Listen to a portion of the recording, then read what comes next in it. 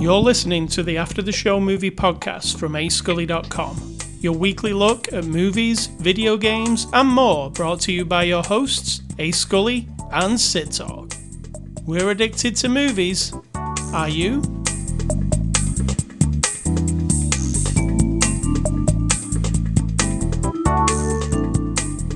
Welcome to After the Show. Hello, listeners. Hello to you as well, Sid Talk. Hello, bold. You're feeling bold today. Bold? Yes, that's right. So, after seeing this movie, it makes you feel bold. Does it, though? I think it does. Well, I would like an explanation for that. Well, that seems I'll give interesting. You one okay. During the main text of this podcast. Before the After the Show was just talking about this movie. Talking about the heater. That was interesting. Oh, true. The air conditioning temperatures. Interesting is a bit of an exaggeration, but we'll take it. Yeah, true. All right, so it's Saturday, January the 28th. This is After the Show. We're a movie review podcast. And on episode 772, we're going to look at the movie The Fabelmans. It's a 2022 release. You can get it now on streaming. It's PG-13. Our friends at Universal sent us a code.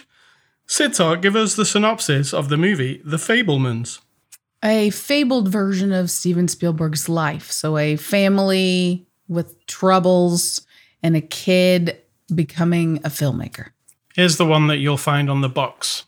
It says, growing up in post-World War II era Arizona, young Sammy Fabelman aspires to be a filmmaker as he reaches adolescence, but soon discovers a shattering family secret and explores how the power of film can help him see the truth. Like I said. So, The Fabelmans, it's directed by Steven Spielberg. It's nominated for 7 Oscars. Sid Talk, what did you think of it? I loved it. The end? The end, as we love to say. I really enjoyed it. I feel like it was, I'll be honest, when we first started, I was like, am I in the mood for this today? Like this kind of biopic-ish, but it's not, right? We're not really telling Steven Spielberg's whole life story. I felt like I was in the mood for big action or something. And then I was like, okay, just get over that. And then whenever I'm in that mood and then I really enjoy something, I feel like it won me over. So it must have been really good. This is unique. Like you say, it is talking about Steven Spielberg's life, but it's not straight on because he's using characters that are not him. Has that been done before? Is that a trope?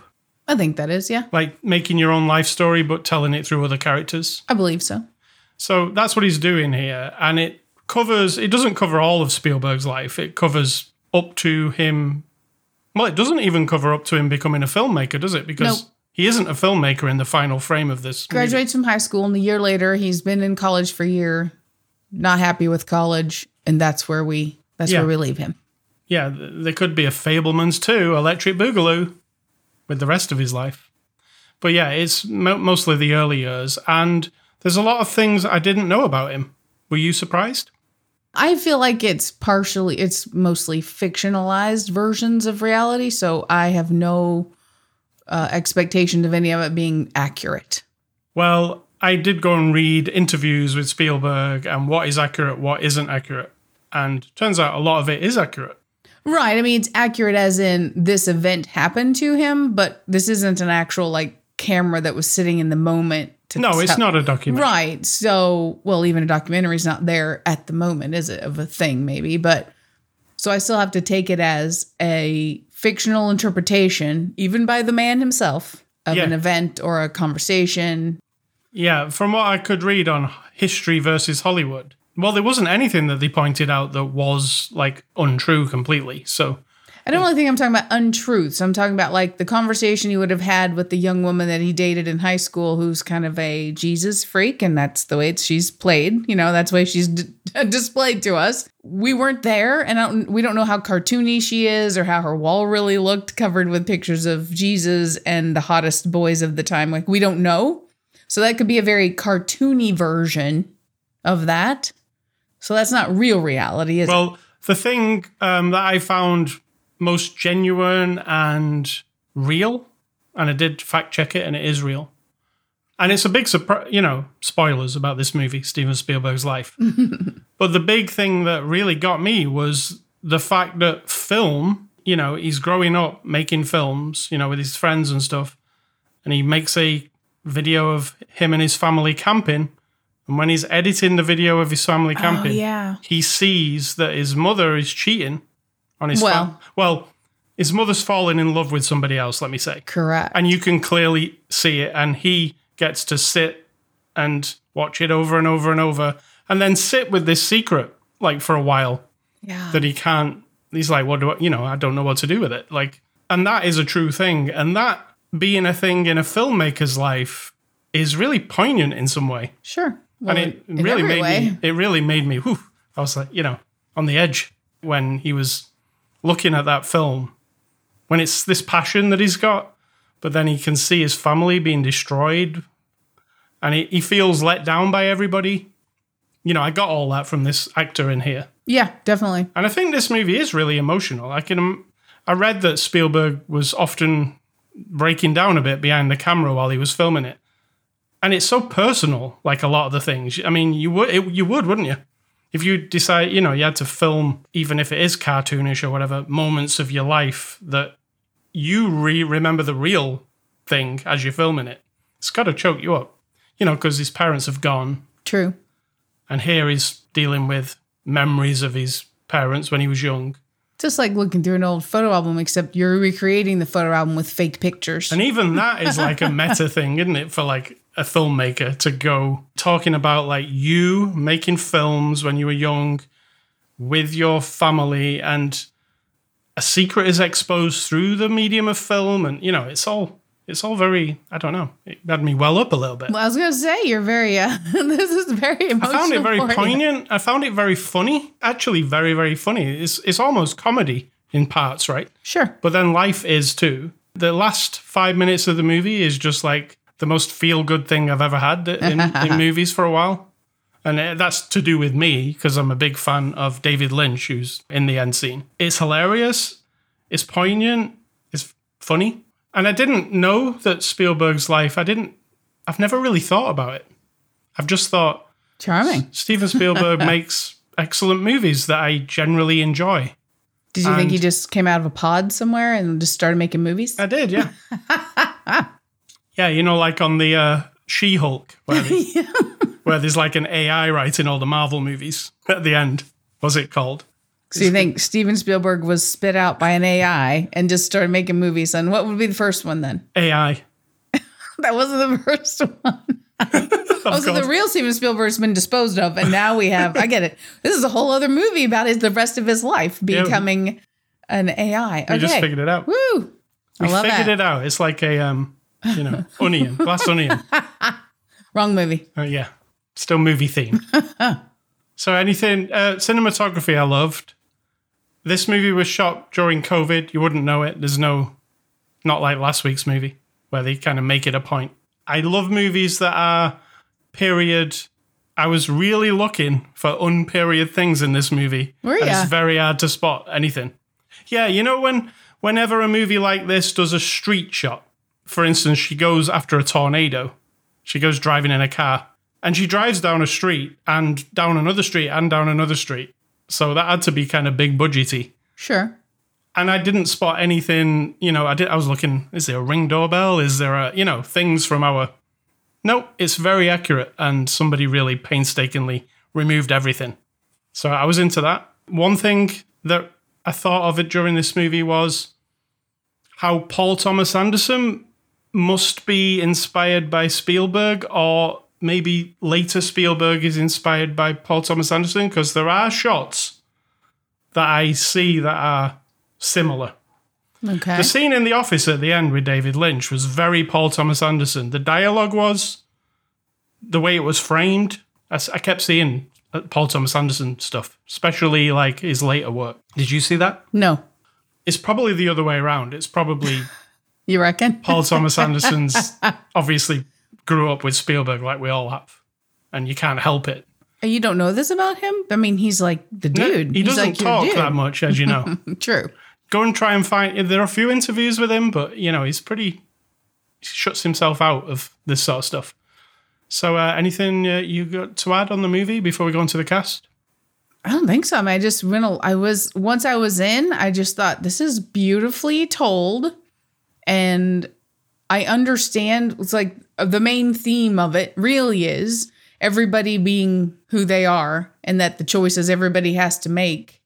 And that's a great message. May not be what is expected. So the father is an engineer who goes to work for IBM and whatnot, and basically is sounds like a genius who invents computing, which I'm pretty sure isn't 100% accurate, but that's how they make it seem. Like he's really on the cutting edge of the computer technology of the late 50s and 60s, right? Yep.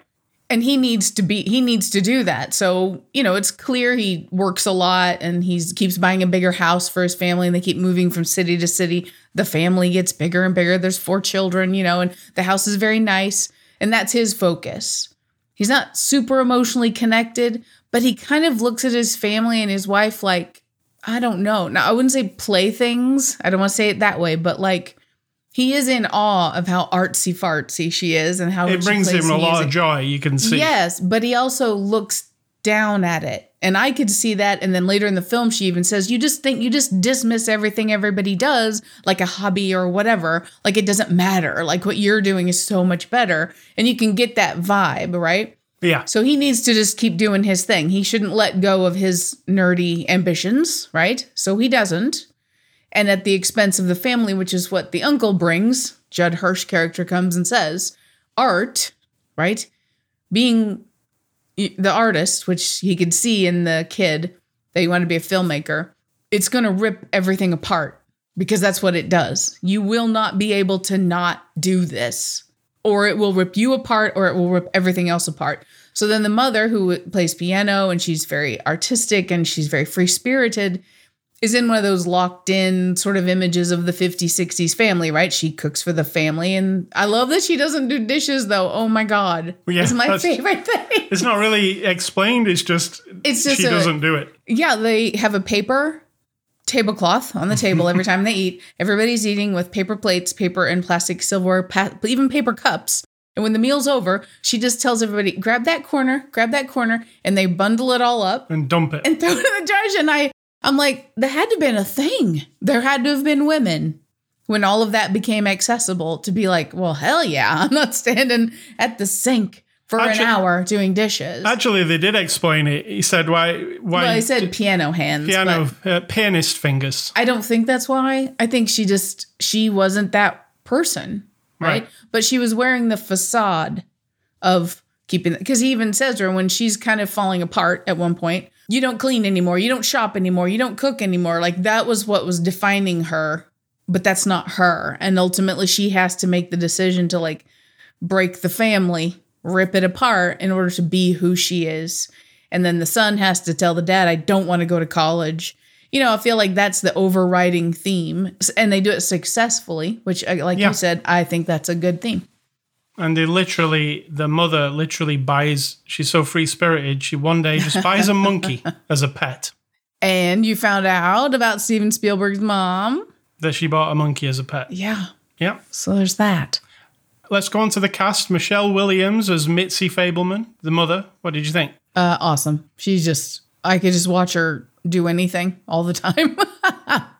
Yeah, she was really not, sometimes she's being Michelle Williams. She clearly wasn't in this movie. When she was just sat there saying nothing, it was like she was in somebody else's body. Like it was weird. She was very brokenhearted, all the time, like understanding this woman. And I felt like, anyway, I mean, that's how it came across. So that's a good thing. I mean, you've got, when you're making a movie like this, you've got a good reference point when you've got the son of the person you're supposed to be playing. And you can just ask, what was she like, Yeah, but I don't know if that's necessarily I just mean like she embodied this whole idea of a woman who was sort of doing what was more expected of her than what she truly wanted to do, separate from it being his mother. You know what I mean? Just the spirit of that person. We've got Gabriel LaBelle as Sammy Fableman. He's essentially Steven Spielberg in his younger days. What did you think of him? Oh, that was really good. Yeah, I mean, he had a lot to do. Heavy lifting, I would call it. A lot of heavy lifting. Yeah. Not literally, if everyone's trying, not literally. No. He's got a range of emotion. He has to carry that camera around. Yes, and emotionally, he has to be alone a lot with his reactions. Yes. And the moments when he's confronting people, I feel like are less. I mean, they're super powerful, but the moments when he's having to absorb just observing things and thinking about things, and there's a range there of how he's reacting. I just felt like he was also very watchable. Yeah, not somebody I was familiar with either, so I'm a fan. Paul Dano, who I'm a fan of anyway. You are. He's from There Will Be Blood. Amazing. I drink your milkshake. I drink it down. I mean, he doesn't say that. No. The other guy says it to him. He was the preacher guy, but he was awesome. He was crazy. Now, he plays Bert Fableman, the dad, here. What did you think? He was awesome. He's so subtle, isn't he, with his acting? I like it. Yes, I feel like he was making the effort to be a soft-spoken person. Yeah. And that can't be easy. I find it irritating to be with soft-spoken people. No offense to all you soft-spoken people in the world who I probably love. But I felt like he was reining a lot in, though, like to be this guy. It was as if he had an internal thing to hold back, and again, he's very watchable. Like there was no one coming into any screen, even the jerk boys who came in later, the bullies at school, which we always have. Everyone was, my eyes opened wide to be like, oh, okay, who's this? And what are they doing, right? I'm not a Seth Rogen humongous fan. However, I didn't have a problem with Seth either. Talking of Seth Rogen, he plays Benny Lowry. He's Uncle Benny, but he's not really an uncle, is he? He's not. And as you find out, Mom likes Uncle Benny. That's the reason he's around, really. Yes, it's a fascinating. I mean, it's clear from the first time you meet him, you're like, hold on a second. When they mention that he's not family. And I was like, and he kept looking, I was like, oh, this is going to be like a love triangle, right? That's how it felt, yeah right away. It was pretty quick. I mean, it took a while to unfold, and when they said, oh, Dad's got a new job, we're moving to another place, and they're driving in the car, and then the camera turns to the back seat, and you're like, oh, Uncle's in the car as well. Why is he going with them?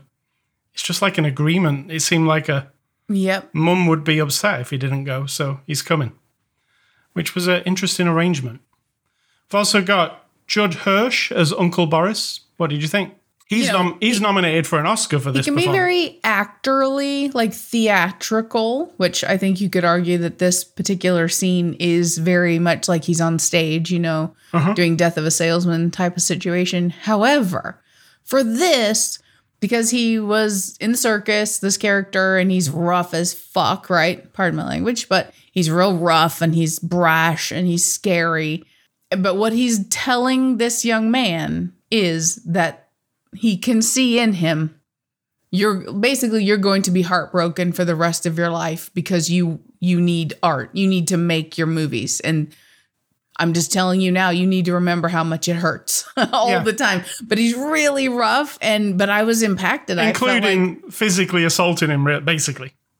Well, I mean, he squeezed his cheeks so hard that his face is but I'm not sure how tough Sam is. I mean, I'm not advocating that the uncle, squeezes your cheeks, but I'm just saying Sam's not that, he's probably not used to anyone even touching him at all. And so he was like, and I think the uncle tells him, I'm doing that on purpose. So you remember every single time you start. Basically, I think what he was saying was, if you try to convince yourself that this art thing is going to make you like happy, like overall happy, you're wrong. Yeah. You will have to do it because you have to mix it. He even said you're a junkie, right? And making art and being performers, that's our drug. You will have to do it. And it will not make you happy at the same time. So I felt like it was a really good moment. He was also saying, like, don't forget about your family. Your family are, like, important. I don't think that's what he was saying. He was saying, you are going to neglect your family because that's how this works. And it's going to rip you apart. And that comes back to haunt Dad later on when he's in his apartment on his own and he gets a letter. Dad's in his apartment on his own. His job is basically like, that's all he's got. Like the dad has to be the nerdy genius because he can't compromise. He has to be that. So whatever is subtracted from that, he just gets to keep that. He might not be happy. Right. So he has to be the IBM guy with the genius ideas and make all the money, but now he's alone. Yeah, basically the Judd Hirsch scene all comes around at the end. It does. Yeah. And it makes perfect sense. I was on board with that. And my hero, David Lynch, plays director John Ford here. Let's back up a little bit. Why would David Lynch be your hero? Is that a bit strong? He's my hero. He's made the best TV show I've ever seen. He made some of the best movies I've ever seen. I mean, I'd have to have He's David got the Lynch best hair. I'd have to have David Lynch in this room to argue why Bob's Burgers is better than Twin Peaks, but hey, I'll let you just go with it. Best hair I've ever seen, especially for an old geezer.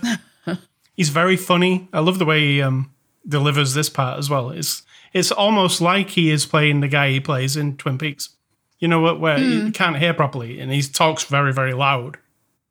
So in this movie, he plays the film director John Ford. Yes.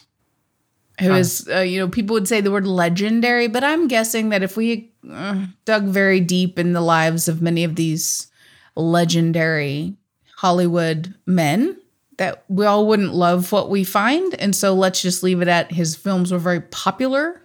Yeah. And artsy in a way that wasn't considered artsy yet. And Spielberg was very influenced by it. Yeah. So it's That's fair. It's like a really good bookend on the end of the movie because it comes out of nowhere and I found it very, very funny. Directed by Steven Spielberg, he directed the movie Jaws and a few others. Oh, that little one, Jaws. Yeah. What do you think of his directing here?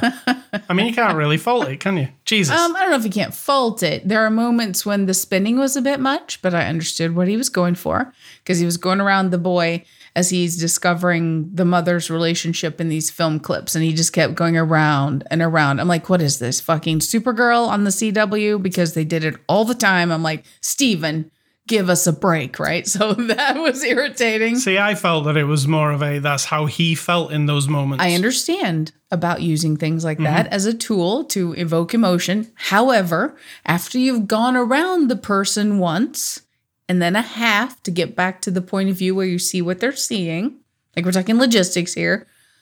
Okay, I get it. It's confusing. I'm in a spin. I'm weirded out. Now let's calm the fuck down.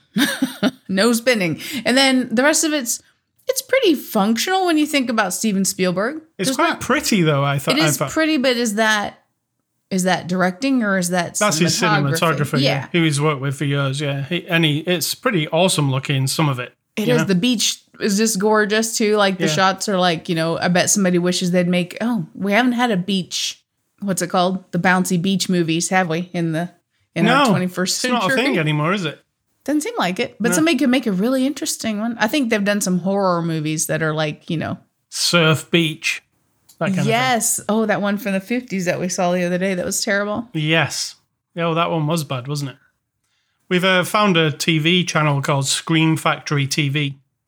And it shows old horror and newish horror, but like kind of B-movie horror. And there's some funny and entertaining things on there. There are. I can sit and just watch it and I don't want to turn it off. It's so fun. Movie reviews on IMDb for this movie that have 1 star. The people who really hate The Fabelmans. Let's see what they have to say. Yeah, because they're so important. All right. The first person says, another backslapping self-documentary drama. Very flat scenes, very boring and slow. What a snooze fest. I mean, okay. Yep. The next one says, should be called The Bormans. Borman. It's the most disappointing movie I've ever seen in my life. It's unbelievable that a great director could make such an unbelievable movie. It would easily be magnificent about the love of film, but it isn't. It's not interesting at all, and the screenplay is weak. Your voice is hilarious. I mean, that's how I hear those people. And then finally... Do you think they're saying the words as they're tippity typing on their phone or on the thing, like Yes. saying it like, I think the Steven Spielberg is. Yes. And the last guy says, so this movie was trying to be a movie that it wasn't. I think it was better than Whiplash, but not as good as Blade Runner 2049. 1 star. Why is he comparing it to, like, movies that have no connection to anything to do with this. Why do these people say anything? Yes. Is the question. Get out of here. No. Have your opinion, but why are you saying what is your motivation? Like, for real? We watched the streaming version, so we didn't see any extras, but when it comes out on Blu-ray soon, you will be able to see some extras around Oscar time. So I'm going to give this movie a score. I'm going to give The Fabelmans a 9 out of 10. Goodness. I really thoroughly enjoyed it. I would watch it again. I'm going to give it an 8. Nice. So you have got taste. I give it an 8, but then I give it a 9 when David Lynch turned up. I'm not surprised. Cherry on the top. So thank you to Universal. Next week, we're looking at the movie Bones and All. Remember the movie Suspiria, Sid Talk? Yes, I do. This is a movie by that guy. So that guy. Okay. Be prepared. Bones and All. I mean, I liked Suspiria. It's very weird. Well, this could possibly go that way too. Movie recommendations. I'm going with the Steven Spielberg tip. I'm going to give you Jaws and E.T. They're my favorite Spielberg movies. But then I'm also going to give you a third one. There Will Be Blood, Paul Dano. It's my favorite movie with him in it. And it's Paul Thomas Anderson. And I'm going back to the early part of this millennium. Back in the early 2000s. We're in 2003. And I even had to double check this to see if I was correct. But The Matrix Reloaded. Oh, it's all science fiction as well. For 2023, we're going all science fiction, all early 2000s. All science fiction all the time. Because I love it. And I had to double check that The Matrix Reloaded and The Matrix Revolutions both came out in 2003. Yes, which is unusual. Right. One was in May, one's in November. Then move on to 2004 with Alien versus Predator. And before anyone gets all pissy about it, I don't care. I just like Alien and Predator. And it's just like zombies. I will watch it and Can I say the problem I have with that movie? You can, but I don't care what it is. It's too dark. You can't see anything. Oh, that is true. Yes, physically. It's literally like that Game of Thrones episode. Yeah. It's like, what? Huh? Yeah, they're just taking the piss, these people who think they're trying to be artsy-fartsy. Or maybe they don't technically know how to use light. But I'm not a filmmaker, so I'm not judging. But yeah, you're right. And then we have Eternal Sunshine of the Spotless Mind, which Excellent. is a bit of a mind bender. I loved it as well. And one of my favorite, superhero. Is he a superhero? He is. Hellboy. The original first Hellboy, not the new Hellboy. Sorry. Definitely not the new. Sorry, Hopper, but the Beauty and the Beast Hellboy. That yes. one. I really enjoyed it because, like with League of Extraordinary Gentlemen, there were people in there that I've never heard of. I don't read comics, and, so they were all interesting to me. Yeah, there was 2 of those Hellboy movies, and actually both were good. But then there was the new one with Hopper, which was not as good. I mean, is what it is, but if they had never made the other one, then I wouldn't know to compare. And so I try not to, but yeah, I prefer Beauty and the Beast Hellboy. All right, so A Scully stuff. I've been playing a game called Chained Echoes that you have not seen, so you will have no input, so I'll have to talk about it. You know what I'm saying? Well. It's a 2D old school RPG. It's on the PlayStation 5. That's where I'm playing it. And it was like a Kickstarter project. Like somebody wanted to make like a RPG that was from like the 80s, but make a new version of that, but the same kind of graphics. It's not a modern game as you would know. It's like a 16-bit RPG. People are from above, turn-based combat, that kind of thing. I love a bit of turn-based combat, Sid Talk. I know. It's just really fun. You don't love it in real life because I've tried and you're not into it. I like the strategy of it. Correct.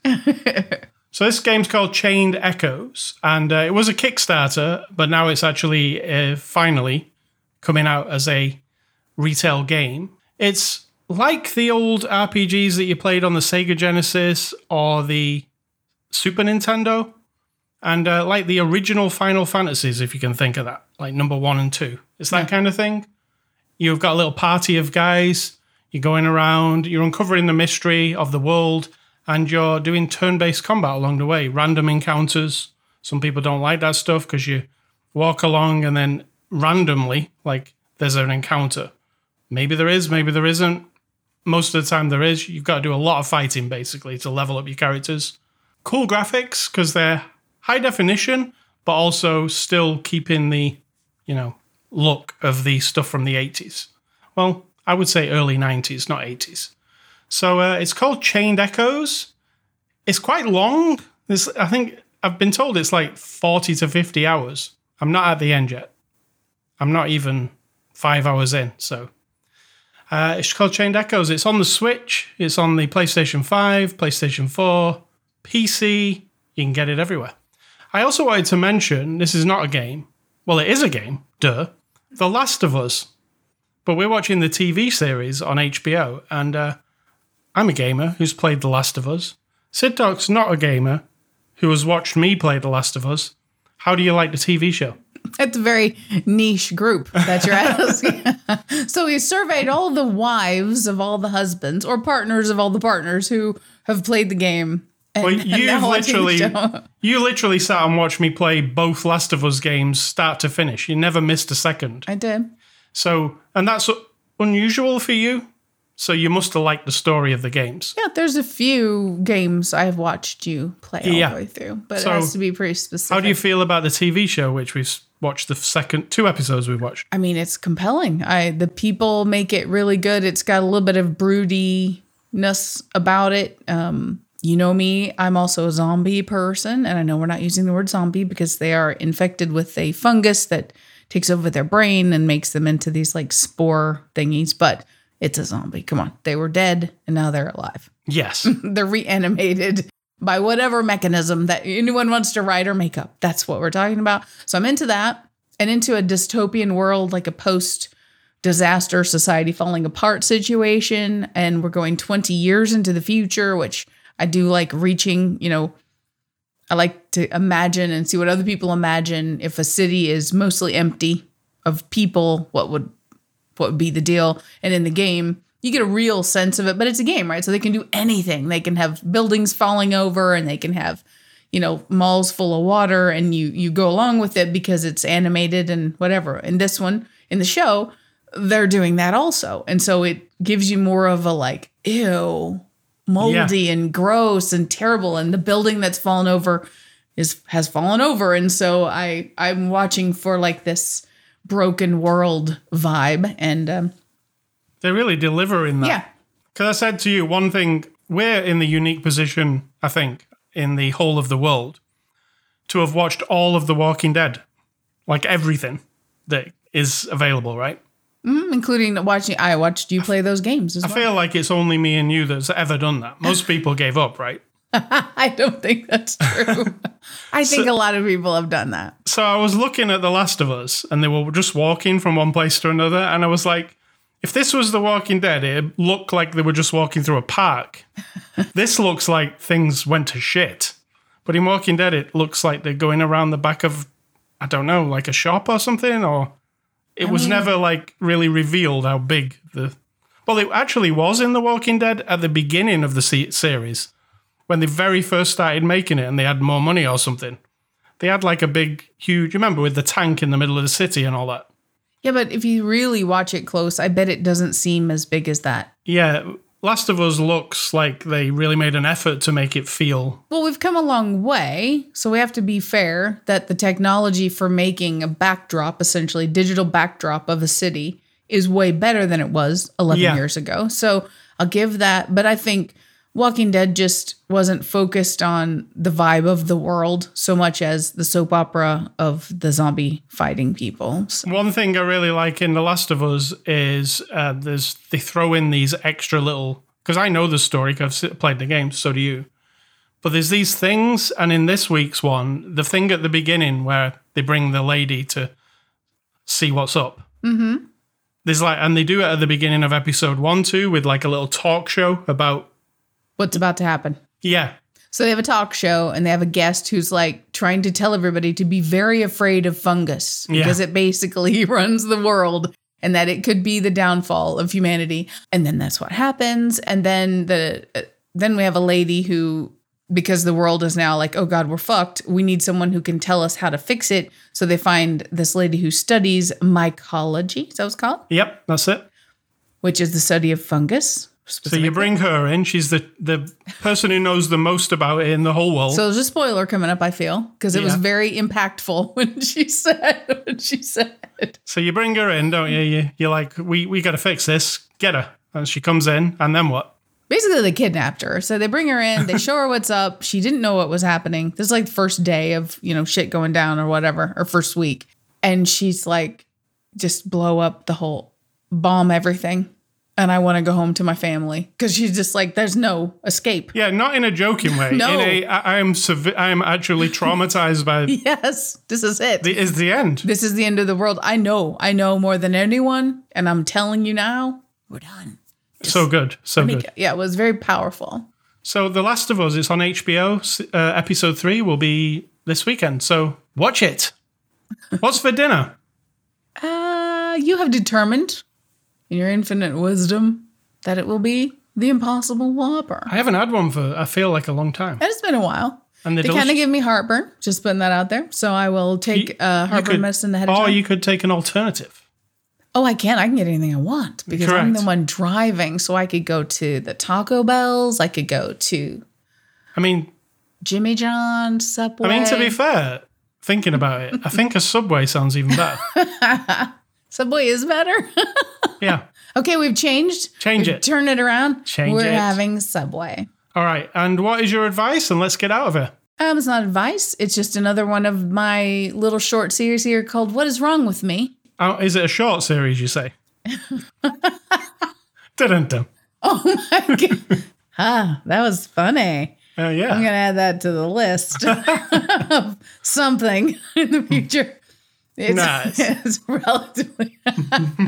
It's as much as I want to reveal to myself about myself. But what is wrong with me? Because I observe people, right? I just do that. I'm not a people lover. So I observe the behaviors that I despise and appreciate. But I observe even in you this thing of like an immediate response of, I'll just suffer instead of do the thing that makes me not suffer in the immediate second or moment or whatever, instead of making things better. Now, I don't know how else to describe this. Now, sometimes suffering is inevitable, right? Pain and suffering from illness or death or accidents or trauma. That's not something you just go, I don't want to suffer, so I'm not going to. I'm talking about like, if I said to you right now, like you say, you want Impossible Whopper, and then if I said, I want Subway, and you go, oh, that's fine, we'll have Subway. I'm like, no, you don't need to suffer and give up your Whopper. No, if you were like, no, that's fine, I'll go ahead and have Subway with you. Now, we know that you love Subway, but if it was like a thing you didn't love as much, but you're willing to like suffer because you're like, well, it's more convenient for you since you're going to get it. Yeah, I don't vibe on that very well. Maybe I'm just the most selfish person you've ever met, but I don't think like that. I will give up things for people that I love. I don't consider that suffering, but that immediate thing where, okay, if it's easier for everybody, then I'll do the shitty thing that I don't want to do because, well, it'll just make everything easier for everybody. Yeah, that's not me. Just if you know me in real life and you ever are in that situation and you see my face contorting, you will know what's about to happen. I will either be removing myself from the situation and go do the thing I want, or I will talk everyone in to doing what I want. Nice. Because I'm not going to be the sufferer in this situation. I sound terrible, but that's fine. So what's wrong with me? Why is that? And that's a continuing series. Any diagnosis would be helpful. So ascully.com is the website you can catch this podcast from. Twitter, Facebook, Instagram. I'm called A Scully. You're called Sid Talk. You can find us on there. We've also got a Facebook group for After the Show Movie Podcast. Just search for it. We've also got anchor.fm/after the show. That's where the podcast lives. Or just type in ascully.com. It'll send you there. We're on iTunes, Spotify, anywhere that podcasts are available. Email feedback to me, ascully@ascully.com. Do not email Sid Talk. She doesn't want any emails ever.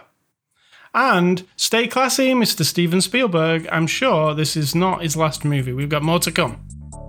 I thought he was going to retire some time ago, but then he didn't. Just like all those guys do. Yeah. And I'm going to say, think for yourself. Someone is definitely doing it for you.